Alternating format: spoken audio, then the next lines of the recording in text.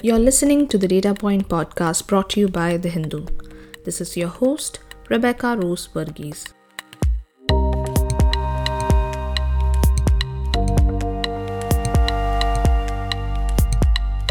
On June 24th, as part of a judgment, the Madras High Court held that homemakers are entitled to an equal share in property purchased by her husband.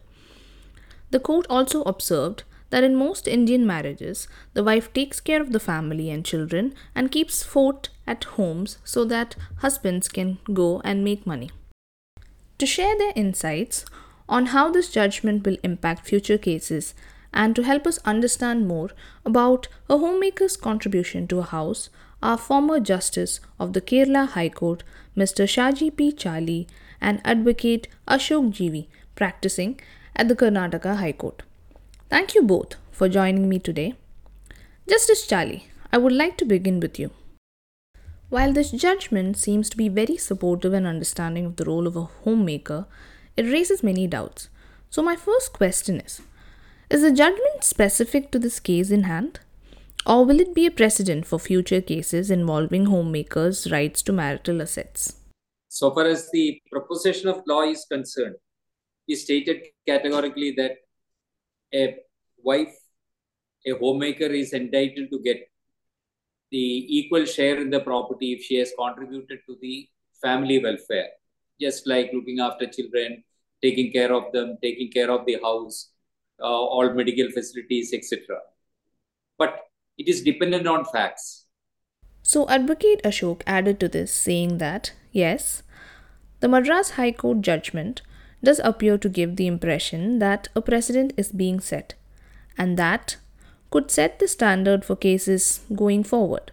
But it's not always so simple. When it comes to family matters and family court disputes in general, the role of judgments is actually not as significant as in other categories of civil litigation.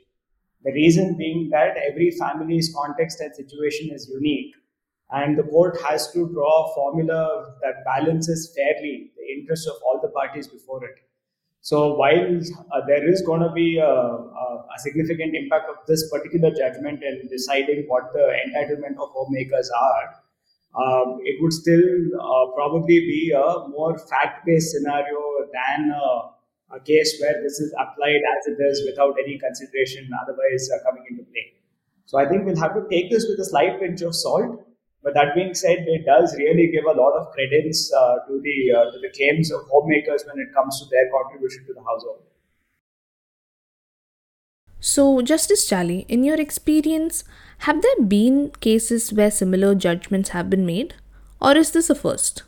So far as the proposition of law is concerned, it stated categorically that a wife, a homemaker, is entitled to get the equal share in the property if she has contributed to the family welfare, just like looking after children, taking care of them, taking care of the house, all medical facilities, etc.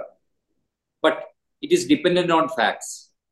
When asked his opinion on the judgment, Advocate Ashok said, so while in principle, I'm completely with the view that a homemaker's contribution to the household income must be seen from the point of view of not only what she has brought in terms of money, but also what she has enabled by holding the fort at home and the husband is going out and earning.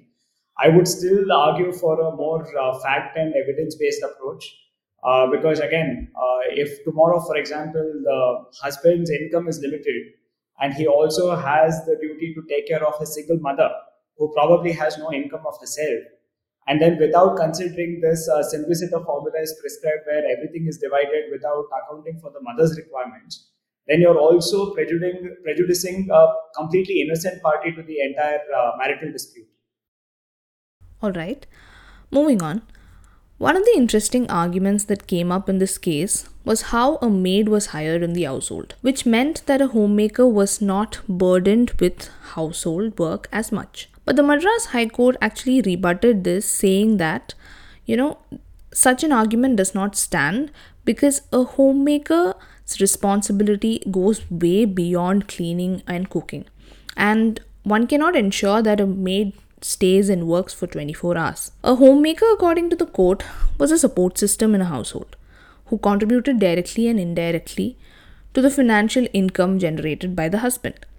But the question still remains that since it's quite difficult to measure housework compared to a husband, for instance, whose salary slip is proof of work, how can we prove a homemaker's contribution to a family? And does the court find it difficult to come to a conclusion in such issues? First of all, insofar as the issue with respect to the maid servant's activity was considered by the High Court and said that merely because a maid servant worked in the house, that will not take away the rights of the wife to get the share of the property. Actually, it is concluded. That legal position is concluded.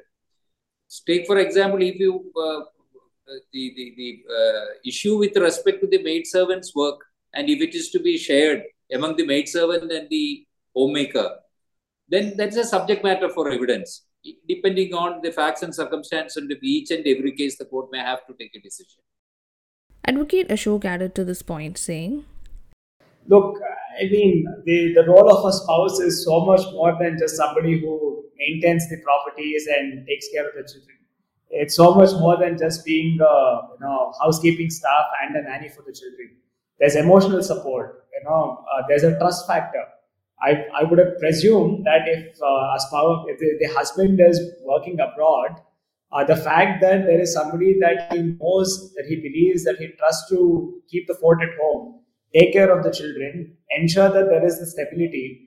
You can't put a price on something like that by saying that you should equate it to the salary that was being paid to the maid or the salary that is being paid to the nanny. I think that was fundamentally a misplaced argument. If anything, I think it would have probably worsened the position of the husband by even claiming, a quantification exercise of this nature. I think courts must not lose sight of the fact that marriage as an institution has so much more sanctity than measuring it in terms of what each person is contributing financially to the enterprise of the family itself. Right? There are aspects of the institution of family that is more than just money. Trust, love, mutual respect. So I think if a homemaker has come forward and extended that kind of trust, respect, and mutual love and affection, I would say 50% is also not a sufficient quantification. There's so much more to be provided for that. But somewhere you have to ultimately, justice demands that we draw the line somewhere.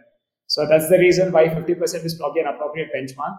But otherwise, I think this whole measuring exercise of what is the effort being put in to run the household and how much would that be in terms of money's worth, I think that is something that courts should refrain from undertaking for the simple reason that it could fundamentally demean the institution of marriage and family.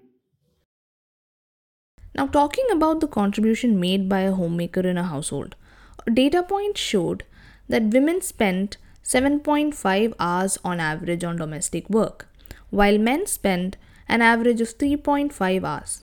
This judgment does mention the term spouse. So, do you think that a husband who chooses to be a homemaker while the wife goes outside, works, and provides for the family can also make a similar claim? Can he also ask for an equal share in the spouse's property? So, spousal claims for maintenance where the husband is at the claiming end, the homemaker, I think those cases are few and far between. We don't see too many of those cases come before the court. There are occasional instances, of course. I think it's there are a whole bunch of other factors to consider, right? So obviously, one of the factors that the law itself prescribes while deciding the question of maintenance is not just actual earning, but the capacity to earn. So in a situation like this, you'll have to look at what is the husband's qualifications, how out of touch he has been with the nature of the work he would have otherwise been doing. Is he capable of going and resuming his career? The same metrics that would be applicable to a wife in a situation of this nature would also be applicable to a husband. So you will have to measure those factors as well. There's also another reason why there is a perception that these kind of laws favor women spouses more than the husband. The reason being that traditionally in Indian society, a daughter's entitlement to familial property has always been a lot more difficult compared to a son's entitlement to the familial property. So that is the reason why if there is a married daughter, and the married daughter also happens to be a homemaker and not otherwise capable of going out and making a living for herself, the law wants to ensure that her interests are protected incrementally over the interests of men, because the same disabilities are not always imposed on men when it comes to questions of succession and inheritance. So for that reason, I don't think the yardstick applicable to women homemakers can and should be applied to male homemakers. The question goes back to keeping an eye on the larger picture. If a husband comes forward and says, I'm a homemaker and I have equal entitlement to the property, the court will have to necessarily examine all these factors. What are the familial properties of the husband? Is there any succession of inheritance around the corner? Is there capacity to earn? I think on a comparative analysis of those factors, one would probably realize that male homemakers do not stand on the same footing as female homemakers. So, what about working women? Do you think this ruling would equally apply to them as well? Because in the Indian context, generally, even working women contribute equally to the household work. So, will she be able to make the same claim for an equal share in the assets? I mean, again, it's very difficult to draw a general rule, but I would presume that if it is a working woman, entitlement to the property would be easier to establish for the simple reason that you can measure the monetary contribution to the acquisition of the asset itself. Right? So let's assume, for example, that the husband and wife have jointly picked up an apartment. Now, the apartment costs rupees X, for which they have taken a loan. The loan will have an EMI Y. The husband's income may or may not be able to sustain that EMI. Now, if that is the case, then either you can show that the wife has actually contributed some part of the EMI herself, or alternatively, because other expenses are being taken care of by the wife, the husband is now able to take care of the acquisition of the asset itself.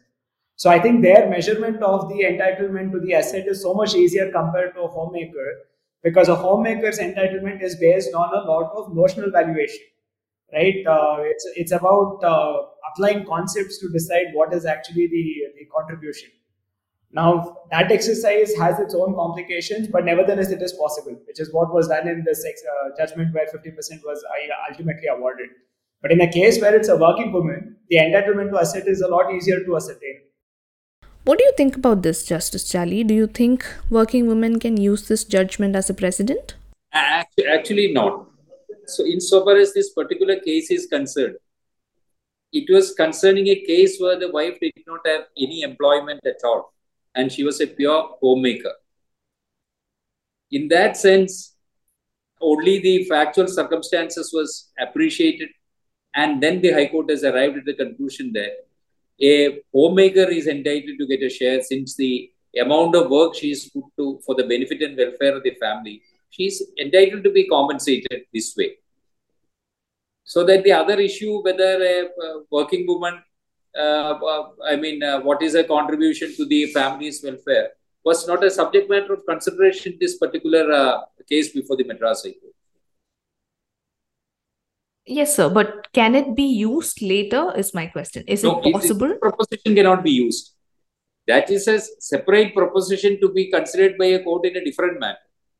So far as this case is concerned, it is only with respect to a homemaker wife and not a partial homemaker and a partial employed wife. So that proposition may not be strictly applicable to the question put forth by you. All right. So once an equal share is claimed, and if it's immovable property, what happens then? What happens if a spouse wants to sell their share? Are there any restrictions or guidelines that the court provides to help with this process? Yeah, definitely. Transfer of Property Act guides us with respect to the selling of share in a property. She said if the court has declared that she is entitled to get half share of the property, she is entitled as of right in accordance with the provisions of the Transfer of Property Act to sell it, but not a particular portion of the property. If the buyer wants it to be partitioned, he will have to file a suit and get it partitioned. Share can be sold by the wife, not a specific portion of the property. Okay.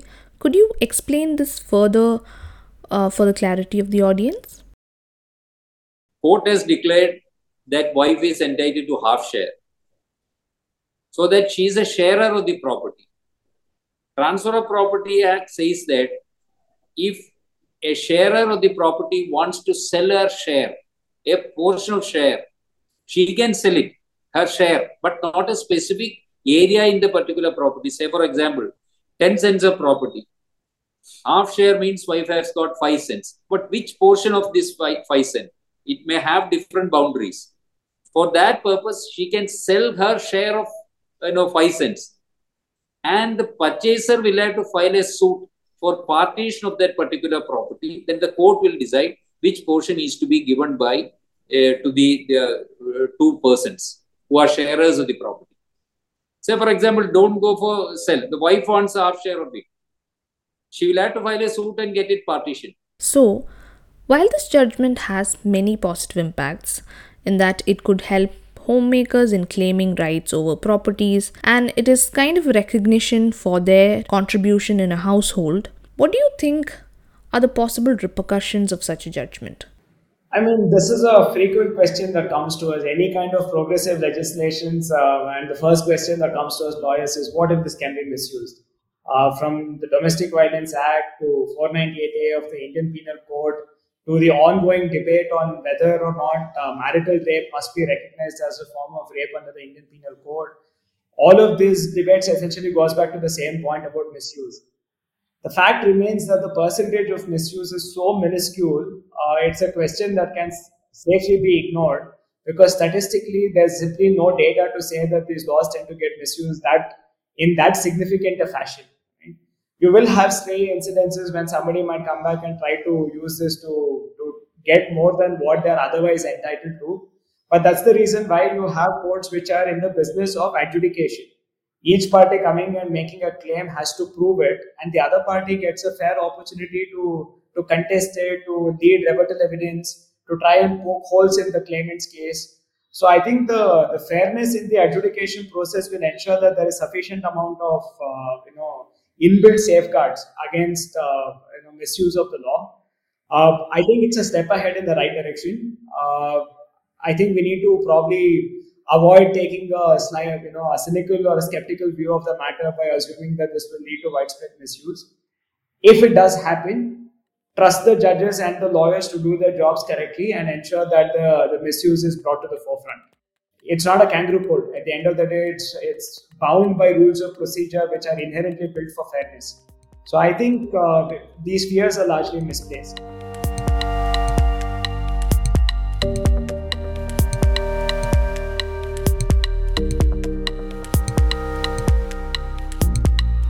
That's it for this week's episode, but I will be back to unpack the next big data story. You can listen to this podcast on all major streaming platforms including Spotify, Apple, and Google Podcasts. And as always, you can check out all our data stories at thehindu.com/data.